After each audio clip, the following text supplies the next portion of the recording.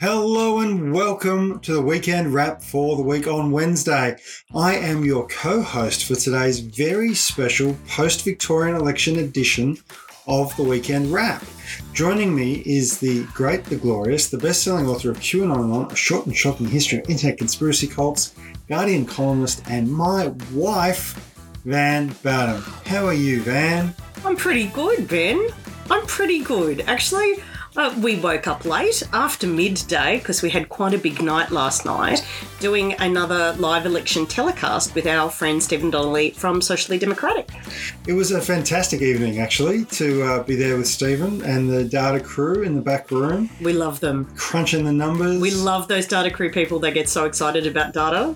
And look, lots of reasons to be excited last night. Yes. Now, I was just in our local supermarket and I saw a copy of the Herald Sun and they were running a headline about drug test hell.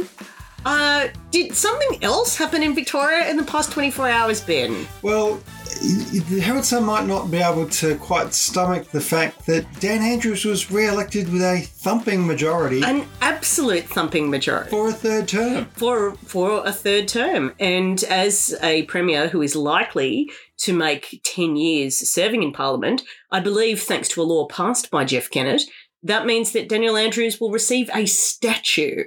Yeah, and look, Jeff Kennett last night on a different network's coverage didn't seem particularly happy when he came to realise that Dan Andrews would receive a statue. And look, we'll post some pictures of Jeff Kennett's face from that coverage because it's quite remarkable to see a man of his age and capacity for a whiskey on a Friday night who likes to tweet bizarre and sometimes not quite accurate I'm not sure if they're haikus or if they're meant to be haikus, but he seems to try and structure them like haikus. Maybe that's the whiskey. I don't know. It was remarkable to see him almost have a complete breakdown on the coverage last night. Of course, he was on a panel with Steve Bracks, who quite famously destroyed Jeff Kennett, former Liberal Premier of Victoria's own capacity to get said statue back in the day. That's right. The man who brought in the premiers who serve long enough will get a statue law on the assumption that he would get said statue lost to Steve Bracks, who himself retired despite having won enough elections to win the statue, retired before he actually met the eligibility. And I recall many years ago a journalist asking him about his decision to retire very close to that threshold, and him basically waving it away with, my legacy is the prosperity of the Victorian people. It's not a piece of bronze in Treasury Gardens. Interesting that Jeff Kennett can't say the same. In fact, Jeff Kennett can't say either, really, can he? No. And look, Van, Thanks for closing our local train station, Jeff. We're a safe Labor seat now. Yeah, look, I think it's interesting to talk about some of the seats because we will talk about the media coverage of the election, and even post-election, some of it has continued to be, frankly, just appalling in my view and the view of many people. But here's the numbers where they stand. And what I'm doing here is I'm giving the parties the seats that the ABC says they're likely to pick up, because at the moment, those likely trends are continuing as the ABC has been predicting them. So Labor goes from having 56 seats, which was a Dan slide in 2018, to 56 seats, which is a Dan slide Mark II.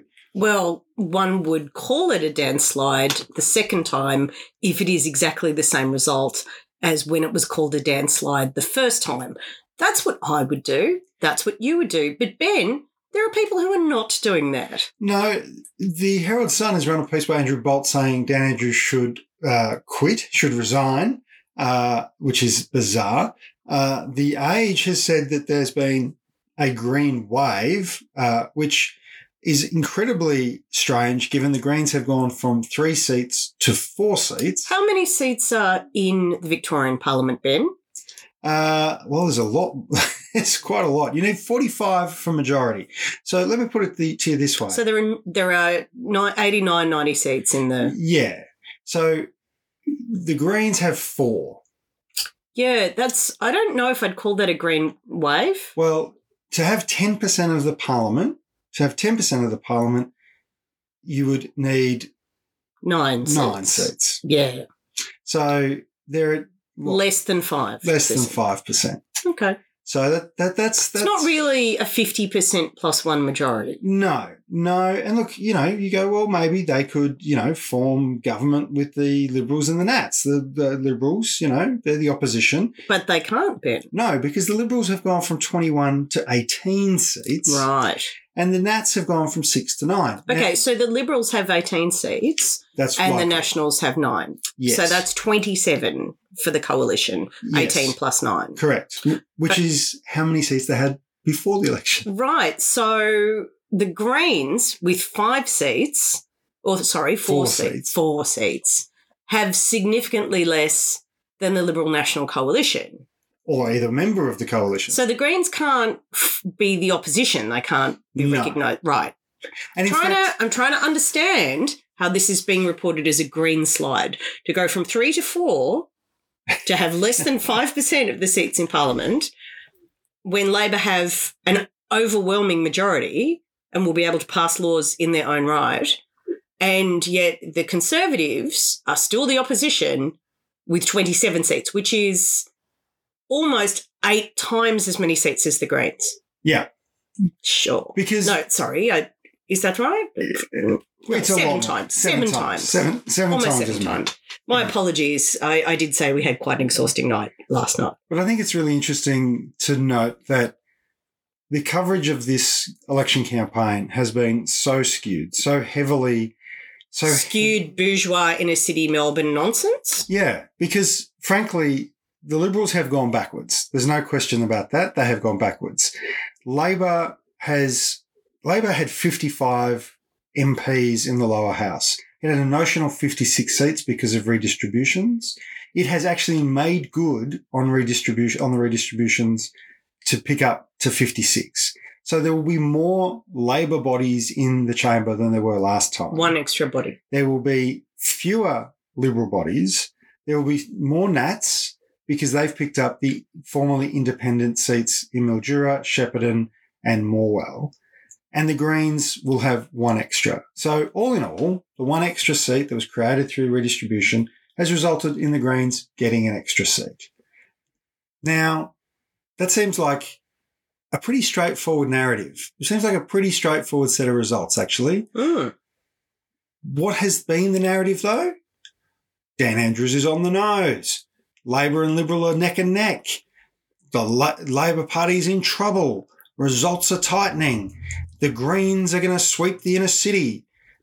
I haven't even heard anything about the Nats. The Nats have net gained the most number of seats, and there's been no commentary about the Nats. Not to mention that there has been an enormous amount of commentary in recent years about the drift of rural seats to independents, which is based on Cathy McGowan in the seat of Indi, inherited by independent Helen Haynes, repudiation of Conservatives, very powerful independent challenges to sitting National Party MPs. Gabrielle Chan has her excellent book Rusted Off, which is about, the disassociation of rural communities from political representation. So the idea that the Nats have been able to wipe away the independents who had challenged them for their traditional territory seems to be a much bigger story in this election than anyone is reporting. And I'm really curious as to why not. It's because of the fact that the Age is incredibly Melbourne-centric. Well, it is the Melbourne Age. But also it's very inner-city-centric. The Herald Sun is incredibly Melbourne-centric as well. Ali Cupper did a great job up in Mildura. She got a hospital. She delivered for that community, but the Nats have knocked her off. And it's, quite a big swing to the Nats up there. And Ali Cupper was also relentlessly hounded by conspiracy theorists and loons for the positions that she took during the pandemic supporting the Andrews government and was supporting the public health response. And, her harassment was absolutely extraordinary. So there is a really interesting story there about what happened, if Cookers came into play, what's going on. I'd love to read that story. If anybody would like to write it, please send it to me and I'll push it out on all fronts. And I think it's really interesting because you've raised the issue of the cookers, right? And this election, we saw mainstream mastheads run conspiracy theorist propaganda in the paper, on the front page. We saw them run Liberal Party internal polling as though it were fact. Ian Cook, who is a cooker. He's the sort of alpha cooker. Who ran against Dan Andrews in Mulgrave, did a poll. He's like the Agga of cookers. Well, he did a poll. That was a very funny joke, by the way. He did a poll of less than 200 people, right? Provided that to The Age, and they ran it as fact. The Age. That's my understanding, right? So let's be really clear here. The standard of journalism that has covered this election has been appalling. You know, front page after front page of front page of the Herald Sun has attacked Dan Andrews. The Age has just been, in my view, totally appalling as well. When I did journalism at university back in my day... He loves telling me this because I didn't, yes.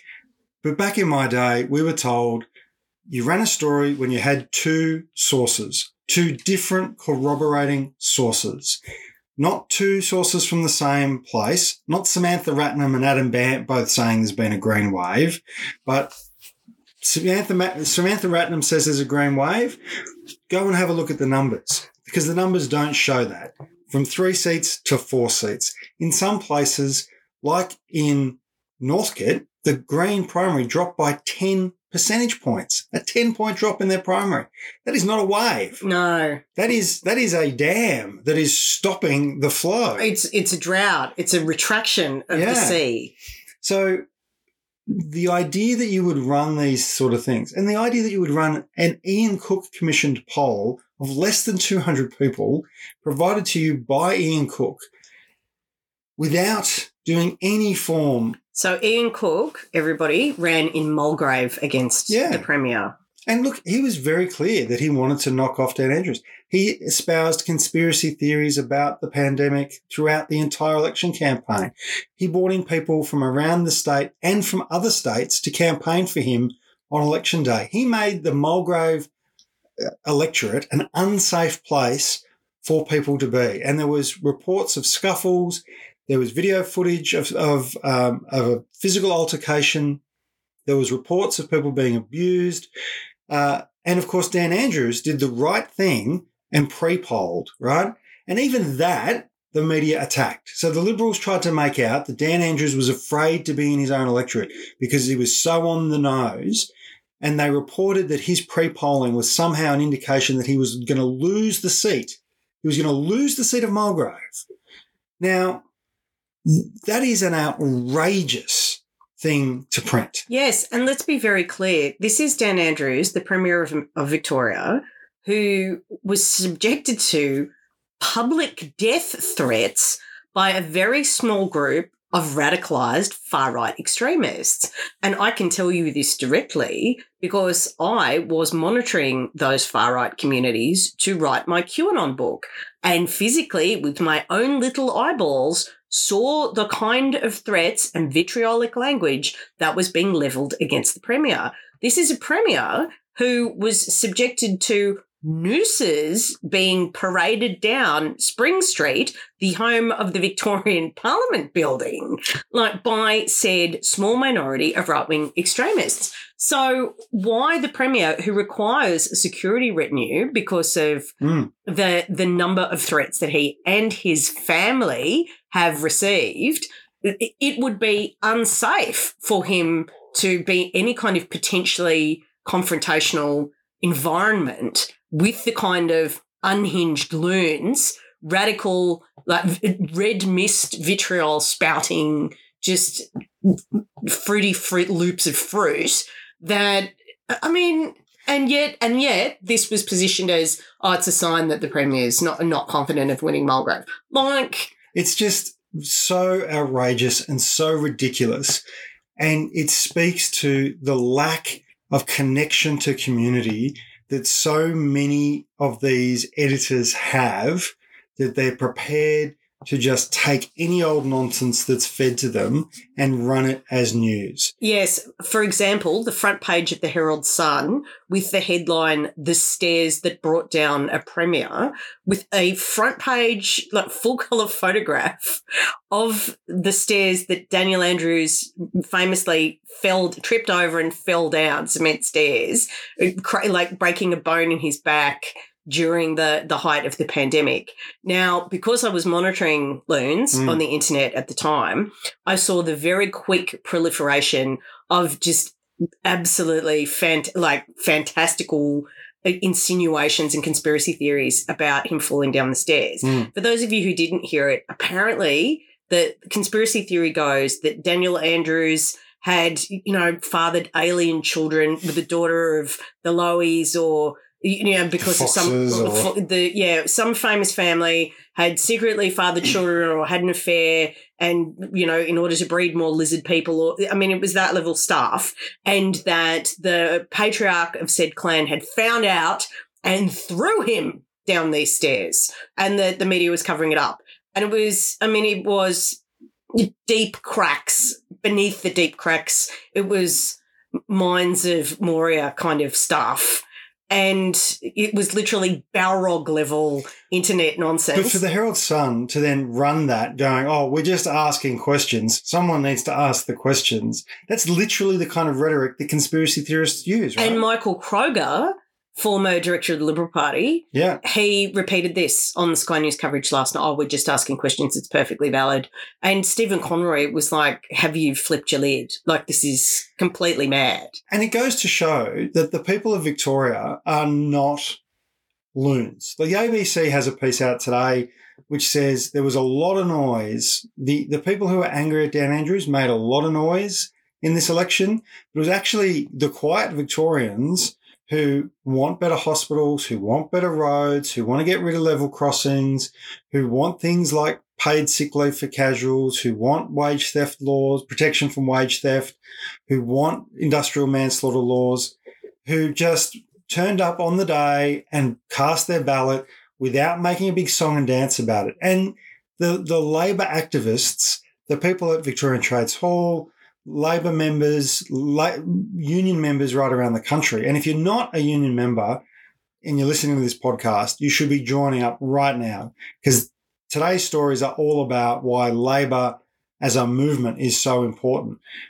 Go to australianunions.org.au/wow, that's WOW, and you can join your union now. Those people doing that work on the ground in seats like Melton, out in the southeastern suburbs, down that part of the world, have meant that there were swings towards Labor in some cases. There were seats that the Liberals had banked and said, we're going to pick those up because they're naturally our constituency. They've rejected this conspiratorial right-wing Looney Tunes version of a political party and said, no, actually, we're having conversations with people about what Labor's delivering, and we recognise that, it's been a terrible couple of years for everybody. But Dan Andrews made tough decisions. He put in place the supports that he could, and we're coming out of it in a really good and strong position. It's not perfect. Everybody acknowledges that, but nobody expects perfect. People expect sensible. Adults don't expect perfect, Ben. Yeah, that's right. Children do, but adults don't. And reasonable people, the majority do. Extremists don't. Extremists do. Extremists expect that their particular vision of what the world should be like should dominate everybody's. Well, democracy is not the right political system for you, pals. Like, I would suggest you try an autocracy where a very small number of people make decisions that they impose on everybody else, because that's sort of more your style. And to be frank, those people would not be put in charge anyway. Yeah, probably not, although they might end up in some kind of death squad, which is how tyrannies maintain power, because they're kind of unpleasant places to live. But in democracies, what the majoritarianism is about realising that governing for the majority means you get a lot of what you like but some things that you won't, because you have to accommodate the majority. The opposite of this is called particularism, which is the idea that what a very small number of people really, really want, they get, and screw everybody else. And we're not doing that here. No. Right. So, and you can see that in the voting patterns in the re-election of the Andrews government. And Andrews himself acknowledged it. You know, he quoted Keating in his victory speech last night that leadership is not doing things that will make people like you. It's about doing what is right. And I think a lot of Victorians, as unpleasant as the lockdowns were, they were awful. They fundamentally recognised that as imperfect as responses were, they were the responses that kept us alive. Yeah, and this is where I think the media has failed the people of Victoria and consistently continues to fail. You know, the front page after front page attacking Dan Andrews, the Sky News so-called documentary about the cult of Dan Andrews, where Neil Mitchell got to complain about the fact that Dan Andrews doesn't like going on his radio show. It's like, boo-hoo, Neil. Boo-hoo. Dan Andrews has never come on our podcast either. Yeah. You don't see us crying to Peter Credlin about it. Like, grow up, you old man. Oh, Peter, can you get Daniel Andrews to come on our podcast? Yeah, I wouldn't even. Sorry, that's like a nightmare version of reality, isn't it? But that's the Sky News experience. And let's talk about Sky News, and let's talk about the Liberal Party, and let's talk about the Cookers and the way that sphere of influence is operating. Because what I can see from my adventures pretending to be other people on the internet, a community of people associated with the right of politics who are absolutely high on their own supply, where you have a situation where people are the kind of propaganda, right-wing propaganda that has been churned out to mobilise conservative voters as various kinds of electoral force has become extremely sophisticated to the point where it's no longer deployed by cynical use. The people who are deploying right-wing propaganda have started to believe it. And this is hugely problematic because while it's politically clever to use the internet and internet media to coax a small group of extremist voters into being like shock troops for political issues in the way that, you know, that you used to be able to sort of campaign to crazy anti-carbon tax protesters, for example, and get kind of a fringe out to pretend to be, like a legitimate social cause, the way that the Liberals had that weird convoy to Canberra of trucks a few years ago. When was it? 2016. And the Liberals used social media very effectively to get independent truck drivers to campaign against better pay rates for truck drivers. That can be really clever. But if you start believing it, if you are, you know, in the decision-making halls, and you can see this in the United States of America, and the switch flips where it goes from being a cynical political exercise to a media bubble that you start to believe is true, you cannot make good decisions because you're not actually dealing in facts. And we've seen that in Victoria, and we've seen that federally here in Australia too. Like, you know, and we need to be really mindful that it's not just the Liberals, it's also with the Greens. Anthony Albanese was asked today about, you know, what do you make of the Green wave in Victoria? And Albanese said, hang on a minute, let's look at the reality here, right? The reality here is that the Greens may pick up one seat, and Dan Andrews has been returned with a majority for a third term and may have increased his majority in the process. You know, I lead a majority Labor government. Dan Andrews leads a majority Labor government. All of this talk of the end of the two-party system, well, let me tell you, we lead Labor majority governments. And there is a narrative that comes out of the media on the left that says the two-party system is dying, the rise of the Teals, the rise of the Greens, Labor is on the nose, Labor can't form government, there'll be minority government, it'll all be some kind of new utopia where, you know, decisions will be made by 150 individuals in the parliament, all coming together and coming up with the best solution. Describe my face. I mean, you look shocked, appalled, and just completely disinterested in that concept because it's a nonsense. You know, you and I have talked before about the breakdown of the Menzian Liberal Party. And what we're actually seeing is exactly that, right? That in Australian politics for a long, long time, even before Federation, back when we were still colonies, there was the Labor Party and everybody else. What we have now in Canberra, in Victoria, right around the country is a reversion to the Labor Party and everybody else. The Menzian Compact of socially conservative, economically liberal is breaking down, partly because, as you say, people in the right have started to believe these crazy conspiratorial right-wing nonsense, these non-logical positions that somehow LGBTIQ children should be shunned and that trans people are not people and that lizards are secretly making Dan Andrews have babies on broken staircases. Like, it's just not logical or rational. Whereas Labor continues to go back to, well, hang on a minute, we're the Labor Party. We're about what do working people need? How do we empower them to get it? What are the material outcomes of policy?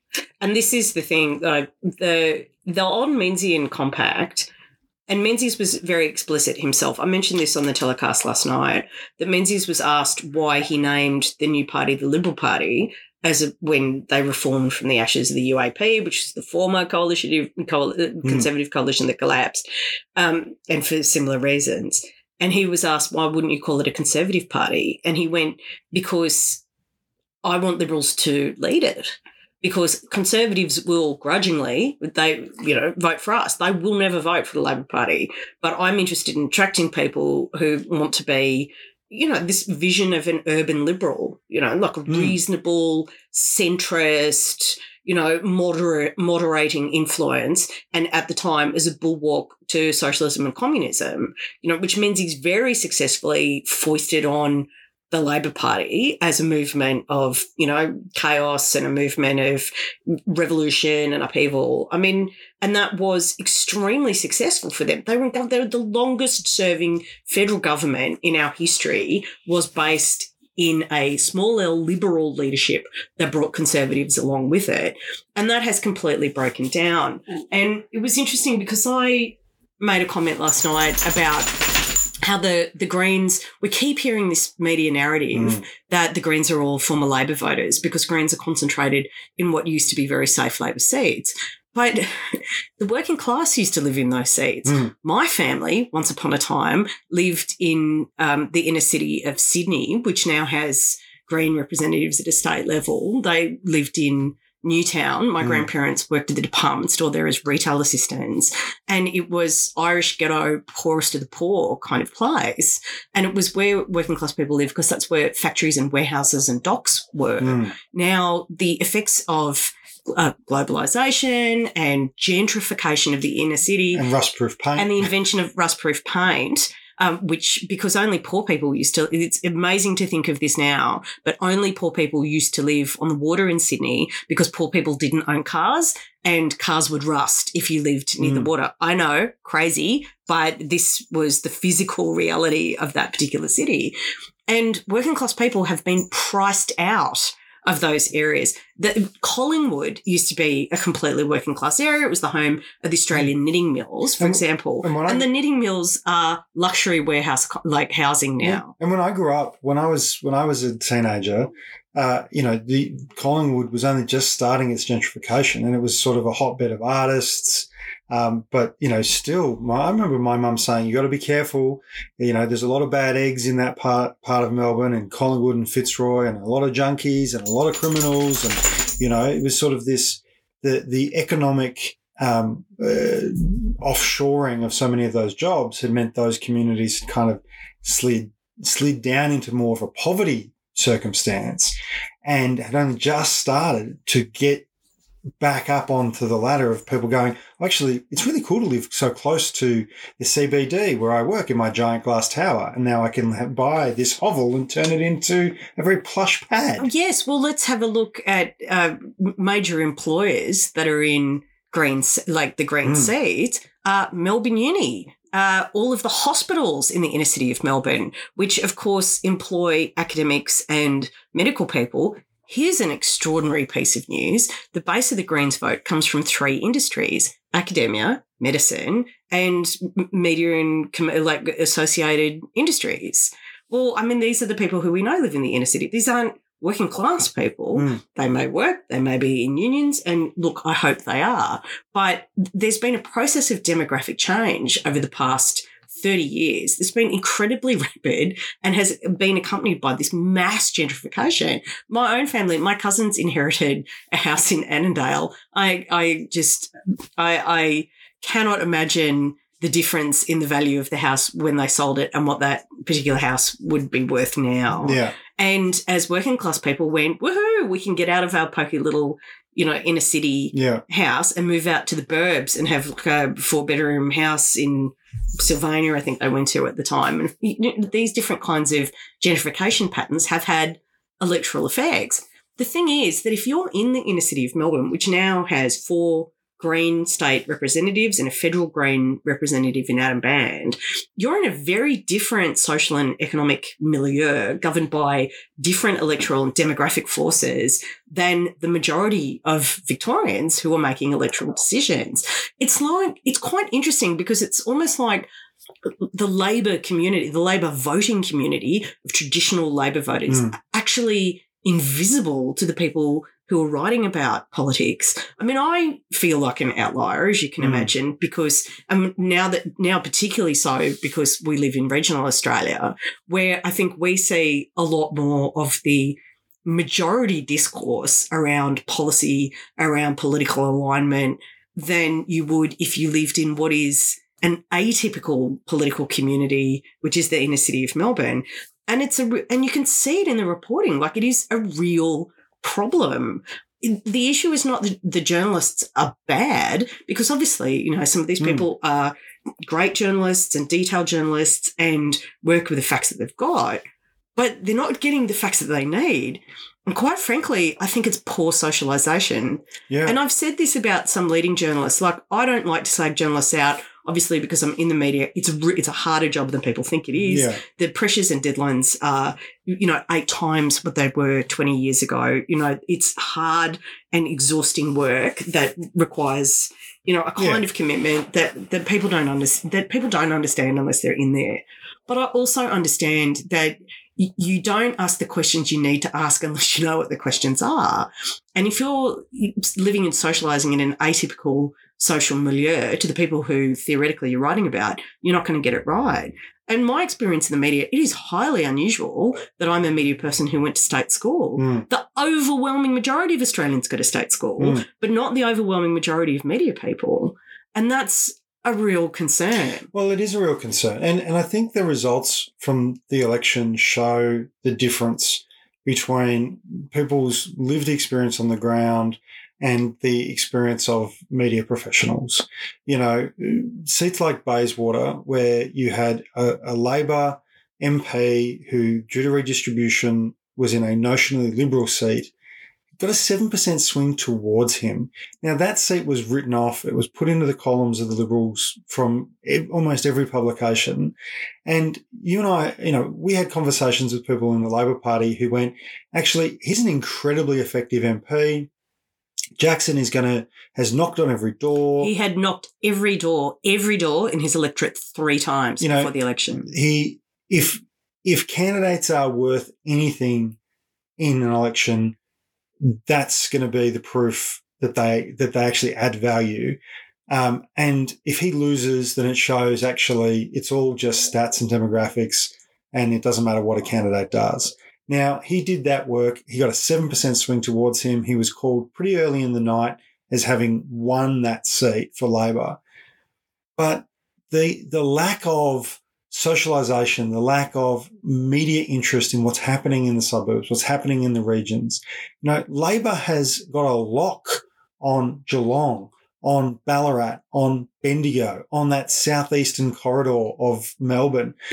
Yeah, the western suburbs, there was a bit of discussion about that because, some Footscray is a bit trendy and there's a bit of, what's going on in the western suburbs. but this idea that there was going to be this huge backlash and MPs and candidates who were on 20-point margins were going to be thrown out. I mean, this was discussed as though it was a fait accompli. Yeah. The Tim Pallas, the Treasurer of Victoria, who has delivered huge infrastructure investments, huge economic prosperity, was somehow or another going to be thrown out of the seat of Werribee. Got a 3% swing towards him. You know, and it's a short drive, folks, from, you know, South Bank to these suburbs to actually talk to some people, to find some people who maybe don't really want to talk to you. And aren't cafe owners. I mean, for God's sake, stop asking the easiest person. The person who most wants to talk to you is not going to have an independent view. It's the person who doesn't want to talk to a journalist. That's the person whose view you need to get. It's the person who doesn't want to engage that is actually going to be reflective of the vast majority. Because we have universal enfranchisement and that person still votes. It's so interesting. And I mean, part of what I find fascinating is the lack of appreciation because of this poor socialisation of looking at what the economic forces. Because, I mean, most voters are material. The voters who change election outcomes, who change governments, are material voters. And that means, and this will be a shock for people who live in the inner city, where one of the biggest issues was forests, which I just find amazing. One of the biggest issues for Greens voters in the inner city was forests. There are no forests in the inner city. No. Where these people live, there are no forests. No. They've chosen to live in a place, the furthest possible place from a forest. Yeah, like, okay. I mean, I love forests, which is one. Well, we live near one, which is why we live near one. You know, which okay. I mean, sure. Yeah. Don't visit anyway.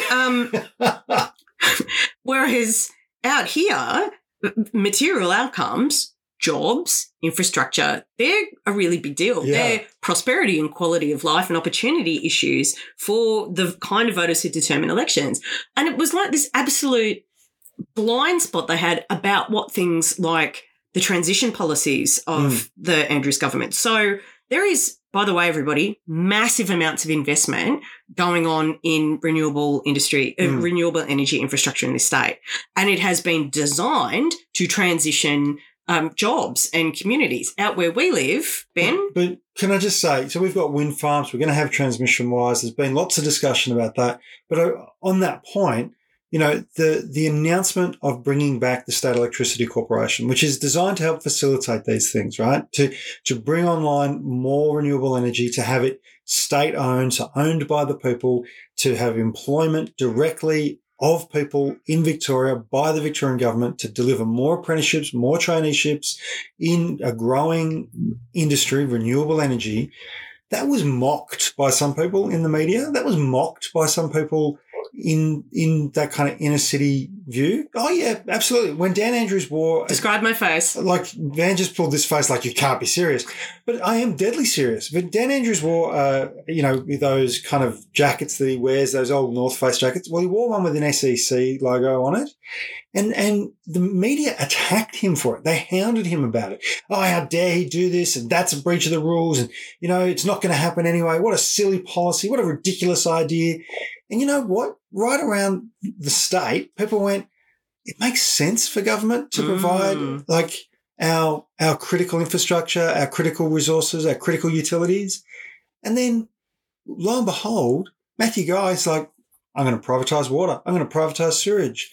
And people were, hey, what? What are you talking? Why would you do that? Why would you want to privatise more things? Universally, we hate that. That's a bad idea. Yeah, I've got to say, the most memorable policy advanced by Matthew Guy in this election was to privatise your poo. And I'm just like, that's the best. That's what you've got.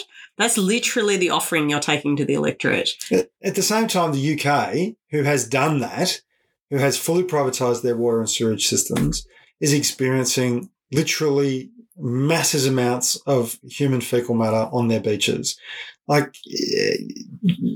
And again, the media did not cover that. The way they chose to report the policy announcements by Labor was to be dismissive. The way they chose to report Liberal policy announcements was to go, this is what the next government's going to do.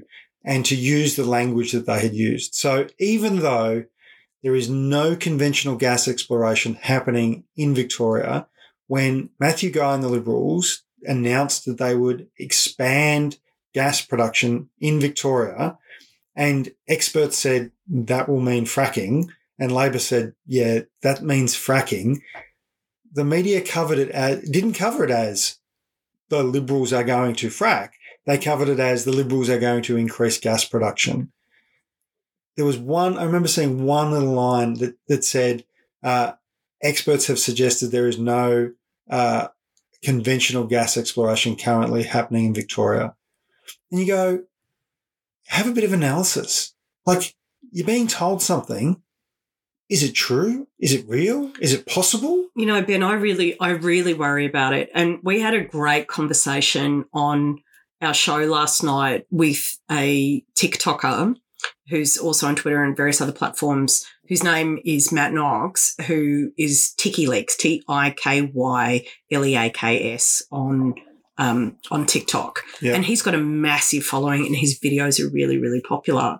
And he does political commentary, basically, and has been quite an aggressive critic of the Liberal Party in Victoria. I think that's fair to say, and has produced all of these little videos where he just tears apart propaganda lines and Liberal messaging and also the reportage of stuff in that.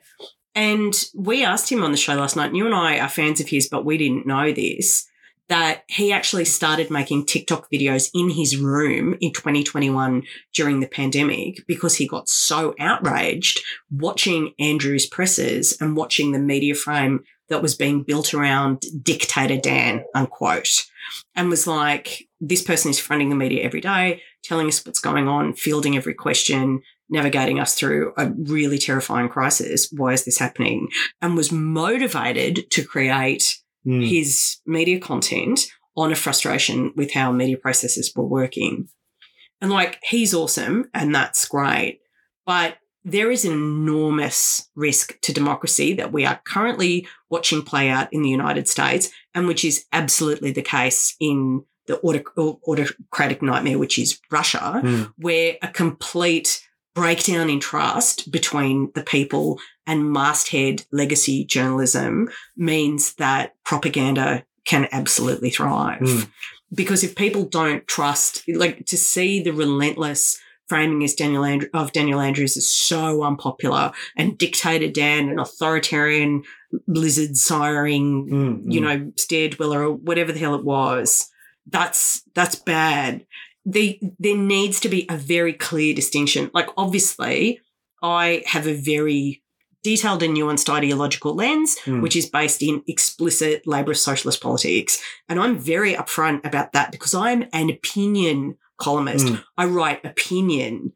Now, my opinions are only as valid as they are informed by facts, and I depend on reportage for those facts, which is why I have been critical of the Labor Party, and I have been very publicly critical of some Labor positions, because obviously the facts do matter. Even if you are ideologically aligned with a particular political project, the facts do matter, and to have an opinion around those can be taken in context. But when reportage becomes opinion, when the framing of reportage actually compromises, the channel of the facts, everything is blurry, and that's really dangerous. And I think it also speaks to, I saw some tweets from Paul Karp, who writes for The Guardian, which were really good, calling out some of the opinions that were being peddled as facts by some of these other mastheads, because there is a difference between fact-based reportage and opinion, and that needs to be maintained. I've no problem. Like, Parmel McGuinness has written a piece today attacking the ACTU and, has an opinion about the ACTU's relationship with the Labor Party, right? And that's somehow or another going to destroy the economy. That's her opinion. It's clearly marked as opinion. I think she's wrong. She doesn't particularly refer to any facts, but that's her opinion and it's clearly marked as such. What I have a problem with is when the state political editor writes opinion pieces as though they were reportage. And that's what I think more and more people are concerned about. I think that's what you're concerned about too. That is what I'm concerned about. I think the desire for some reporters to become opinion leaders, to get a profile, like if you want to do that, resign as a journalist and find someone who'll carry your opinion pieces. Michael Pascoe. Resign as a reporter. Yeah, that's right. I mean, I'd consider myself a journalist, but I'm always very clear. I do opinions. Sure. Michael Pascoe, Alan Kohler. These are two people who write opinion pieces. They do that very clearly. They offer their opinion on things. You know, they were once journalists, reporting journalists, doing reportage. Now they write opinion pieces. It's very important that the difference be maintained. Van, I want to move us on because there's one other piece of huge news that's happened this week. And we could talk about this all day. Oh, we could. But the secure jobs better pay. You know, we talk about the material reality that impacts people. Well, people's job security, people's pay is so fundamental to the material reality of people's lives. And for a decade, we've seen wages going backwards in this country. Labor got elected on the basis of getting wages moving again. There's been a lot of discussion. Sounds like a material outcome, Ben. Well, there's been a lot of discussion about it. We've talked about it on the show. We've talked about how David Pocock has an important role to play here in the Senate. This is the independent senator for the ACT, David Pocock, former rugby international. Well, the good news is that David Pocock and the Albanese Labor government have reached an agreement about some amendments to the Secure Jobs Better Pay Bill, which means it will pass the Senate in the next 7 days. So just very briefly, I want to just touch on what some of these are. Tony Burke talked about this on Insiders this morning. The Minister for Industrial Relations, Tony Burke. Yep, and David Pocock has tweeted about it as well. There will be a supported stream multi-employer bargaining, which means that the minister can determine that, say, aged care workers or childcare workers, even if they've achieved better pay, continue to stay in that multi-employer bargain. So there's no kind of, capping out, if you like, and being kicked out of this form of bargaining. The single interest stream of multi-employer bargaining, this is where workers come together and go, we have an interest in bargaining together. We want to be able to do so. The threshold for that is now 20. The employer has to have more than 20 people employed in order to be in a multi-employer bargain. And if they have less than 50, then workers have to show that they do have a shared interest, and the emphasis and the obligation is on the workers to prove that. But once it goes over 50, so if business has 100 employees or whatever, then the employer, the business, has to show that in fact there is no common interest there, and they shouldn't be allowed to have a multi-employer bargain. It's a nuance, but it's an important one, right? Like, David Pocock wanted to make sure that small businesses that don't want to be caught up in multi-employer bargains didn't get caught up in multi-employer bargains. At the same time, he wanted some threshold, and this gives a gradient, right? So if the workers can show to the Fair Work Commission that, there's 30 of us in this business, but we've got interests that align with the business next door, and there's 30 of them there, and they want a multi-employer bargain and we want a multi-employer bargain, and here is the proof that those interests align, then the Commission can say, yes, a multi-employer bargain will apply. And once you have a large enough business, then it's up to the boss to make the case the other way. It's a nuance, but it's an important one, and I don't have a problem with it. David Pocock, well done. There's some detail there around how long renegotiation windows, instead of 6 months, they would be 9 months. Putting in place conciliation before you go to arbitration. That means the parties have to try and reach agreement. They've got to work it out for themselves, and if they can't, bang, it goes to arbitration, which means a judge works it out for them. Fair Work Commission. Which, that's fine. You put in an extra step, give people more opportunity to come to agreement. There's no problem with that, in my view. We want workplaces where people come to agreement, where they actually, even if that agreement is facilitated, that, rather than imposed. But if they can't, then, the referee should absolutely decide which way the free kick goes. the Fair Work Commission will be given power to order votes on multi-employer agreements.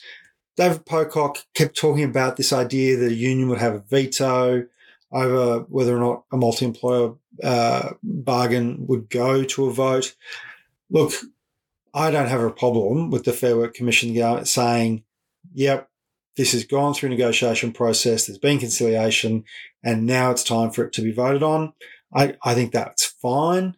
I'm not sure how wedded the union movement was to the idea that a single union could veto a bargain being put to a vote. At the moment, bosses can put things to the vote without the union agreement anyway. This is actually an improvement on that situation. He's also secured a review of the awards. Again, the awards are reviewed pretty regularly, so, that's fine too. And that you want Christmas trees at Christmas, David, you can have them. That's right. Okay. And there's going to be a reasonable comparability. Did I mention something about poorly socialised? Okay, yep. And there's going to be a reasonable comparability threshold into the common interest test. So that's to say that the Fair Work Commission has to determine that if you and I work in different businesses, but we want it to have a multi-employer bargain, that it's a reasonably comparable set of work or reasonably So if you're a brain surgeon and I am a nut polisher, probably not going to get covered by a multi-employer bargain. Probably not reasonably comparable types of business, hospital and nut factory. Which is fine, right? And then also could have said something better than nut polisher. What is wrong with me today? All right. And of course, very tired. I'm very tired. And he wants to have improvements for contractors as part of the Murray Review, or response to the Murray Review, which the government happened under the Morrison government, and there was no response to that. So that's all fine. He's also included in something which is not in Tony Burke's portfolio. And Tony was very clear about this on Insiders, but he wanted a panel to review the adequacy of social security payments, and for that panel to make recommendations to government before the budget, and for it to have public information available 2 weeks before budget on the adequacy of payments in the social security system. Labor has agreed to that. The Prime Minister has apparently agreed to that. So that will be set up. And again, it's important to remember here that Labor has continually said they would review the adequacy of payments in the social security system before every budget. This is a nice mechanism. I've got no problem with a good Quango. Everybody loves a good quasi-autonomous non-government organisation. This is why I married him. And this is another one. So that's all well and good. If you want tinsel at Christmas, David, you can also have that.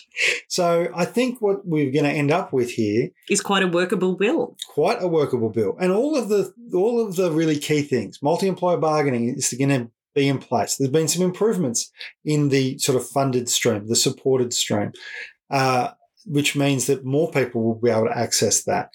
There's been some clarity given to the single interest stream, which will hopefully mean less court cases in the first few years, which is also a good thing.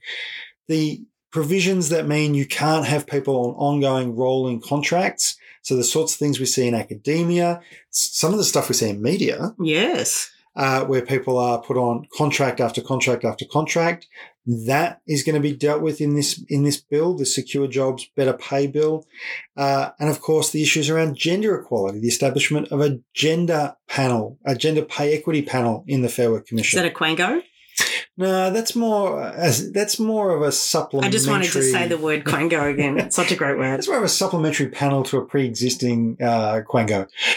So many reasons to love you. So many. And of course, making pay equity an outcome, a purpose, part of the aims of the bill, as well as making job security part of the aims of the Fair Work Act. This is a fundamental shift. Like, it's so important. And of course, as I've said, some opinion writers are already saying it'll be the end of the Albanese Labor government. Quite frankly, what this will do is this will allow workers, predominantly low-paid workers, but all workers, to band together where they have common interests and negotiate with the people who are actually in charge. So instead of 56 enterprise agreements at places like Qantas, you can actually go, we have a common interest, and we will take that to the Fair Work Commission, and we will argue to the Fair Work Commission that we should be allowed to bargain together, and we will get permission to have a multi-employer bargain. So no more division of workers into little bite-sized chunks that big employers can chew up as and when they like. No more can small childcare, early childhood education centres, childcare centres, no more can small disability service providers, small family domestic violence support centres be atomised and isolated from each other, but actually can band together under the recognition that they are funded from the same area, that they are in fact all working to the same purpose. They are all part of the same industry and economic activity and should be able to... They're contributing the same productivity. And should be recognised as such. These are fundamental changes. And let me just say this for those who go, it's the end of everything. It's the beginning of everything. Absolutely. Absolutely the beginning of everything. It's how Germany has been able to maintain a high productivity, high wage, export-focused economy in light of low wage exploitation happening in places like China, Vietnam, Cambodia, because they have banded together and gone, we as a community of workers, business owners, of a body politic, want to have a high wage, high productivity economy. So let's talk about that. Let's work through that. Let's work together on making that happen. That's how it's happened in the Netherlands. It's how it's happened in Norway. It's how it's happening now even in California, where fast food workers are able to have multi-employer bargains. And it's happening just across the ditch in New Zealand. So huge outcome. It's so interesting. And, fair play to David Pocock. I'm really glad that he came through, because David Pocock's definitive issue was the pace of climate action, and multi-employer bargaining, as we said, and I would recommend people listen to our last show, facilitates collective action, collective negotiation, like workers to industry, to government discussions about industry policy and how industry policy can speak to environmental concerns and climate concerns. And those kind of conversations, streamlining those actually helps us get to structural solutions around environmental challenges a lot faster. So I'm really thrilled that David Pocock has had the bravery to sign on to this. I would like to acknowledge that Jackie Lambie didn't have the bravery in this case, and I was really disappointed. I was really disappointed in Jackie and the other Tasmanian senator from the Jackie Lambie network that they were, I don't even know why they couldn't come to the party on this. Like, Jackie, you represent working class people. You say you do. You say that you represent these communities of battlers, and you have made the battle no easier for them. And frankly, dealt herself out of the discussions very early on. Wouldn't come to the table, as far as I'm aware, wouldn't come to the table, wouldn't engage in it. And it's really disappointing, because Tasmanian workers are the worst paid workers in the country. They, by hundreds of dollars a week, mind you. So you've got workers, as we said on the last show, you've got workers in Tasmania working for the same company that has production on the mainland, earning $200 a week less than the same people doing the same work for the same company in mainland Australia. The idea that two senators from Tasmania would look at that and go, well, that's just because we have an enterprise bargaining system and we have to maintain that system, even if it's costing Tasmanians hundreds of dollars a week every week, every year of their lives, just doesn't make a lot of sense to me. But look, and Insider's talked about this at great length, right? And it's a Sunday show, so we talk about it a little bit. But Nikki Sava was asked, how will people in Canberra respond to this concept that David Pocock, who took a lot of votes from Liberals, took a lot of votes off Zed Sealja. Sealja. I can never say his name right. But That's on you, Ben. that is on me. I will wear that. That's fine. I'll pin that badge on me. But Nikki Sava made the point that she talks to a lot of Liberals in Canberra. Not surprised to hear that, really. And they're very comfortable with the way David Pocock has approached this and everything that he's been doing because he's taking that centrist view. David Pocock is actually a bit of a Menzian Liberal. He's socially progressive, economically fairly conservative. We should remember Robert Menzies put out flyers saying that the Liberal Party supports unions. Mm-hmm.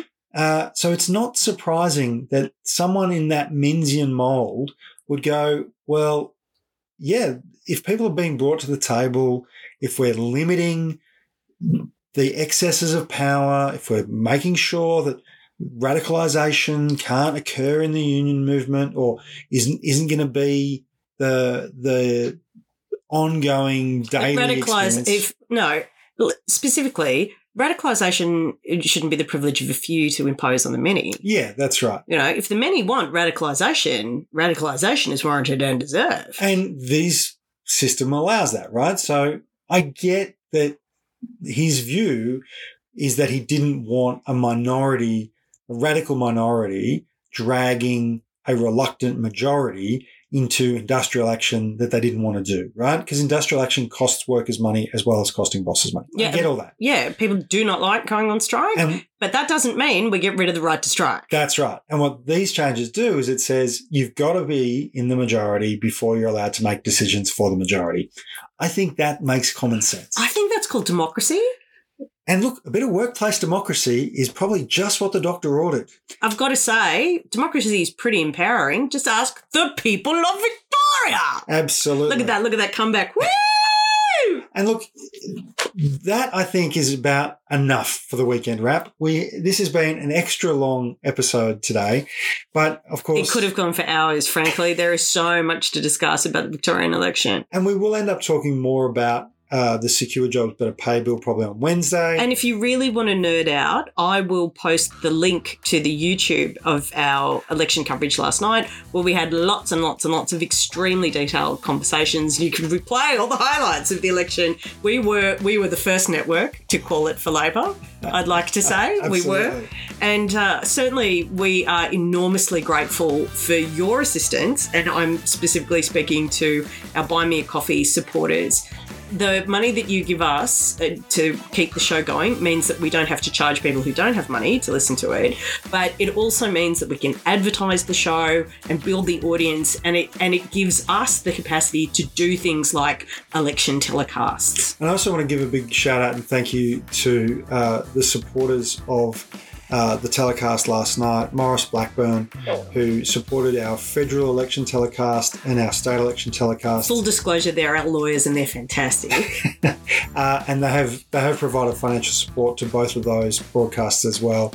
And, it's a collective effort. And without their support, these things wouldn't happen as well. Yeah. Also, McKell and the McKell Institute. And Dunn Street, of and course. Dunn Street, the consultancy, all supported the broadcast last night. So until Wednesday, when Van and I will talk to you again, remember, be kind to yourself and to each other.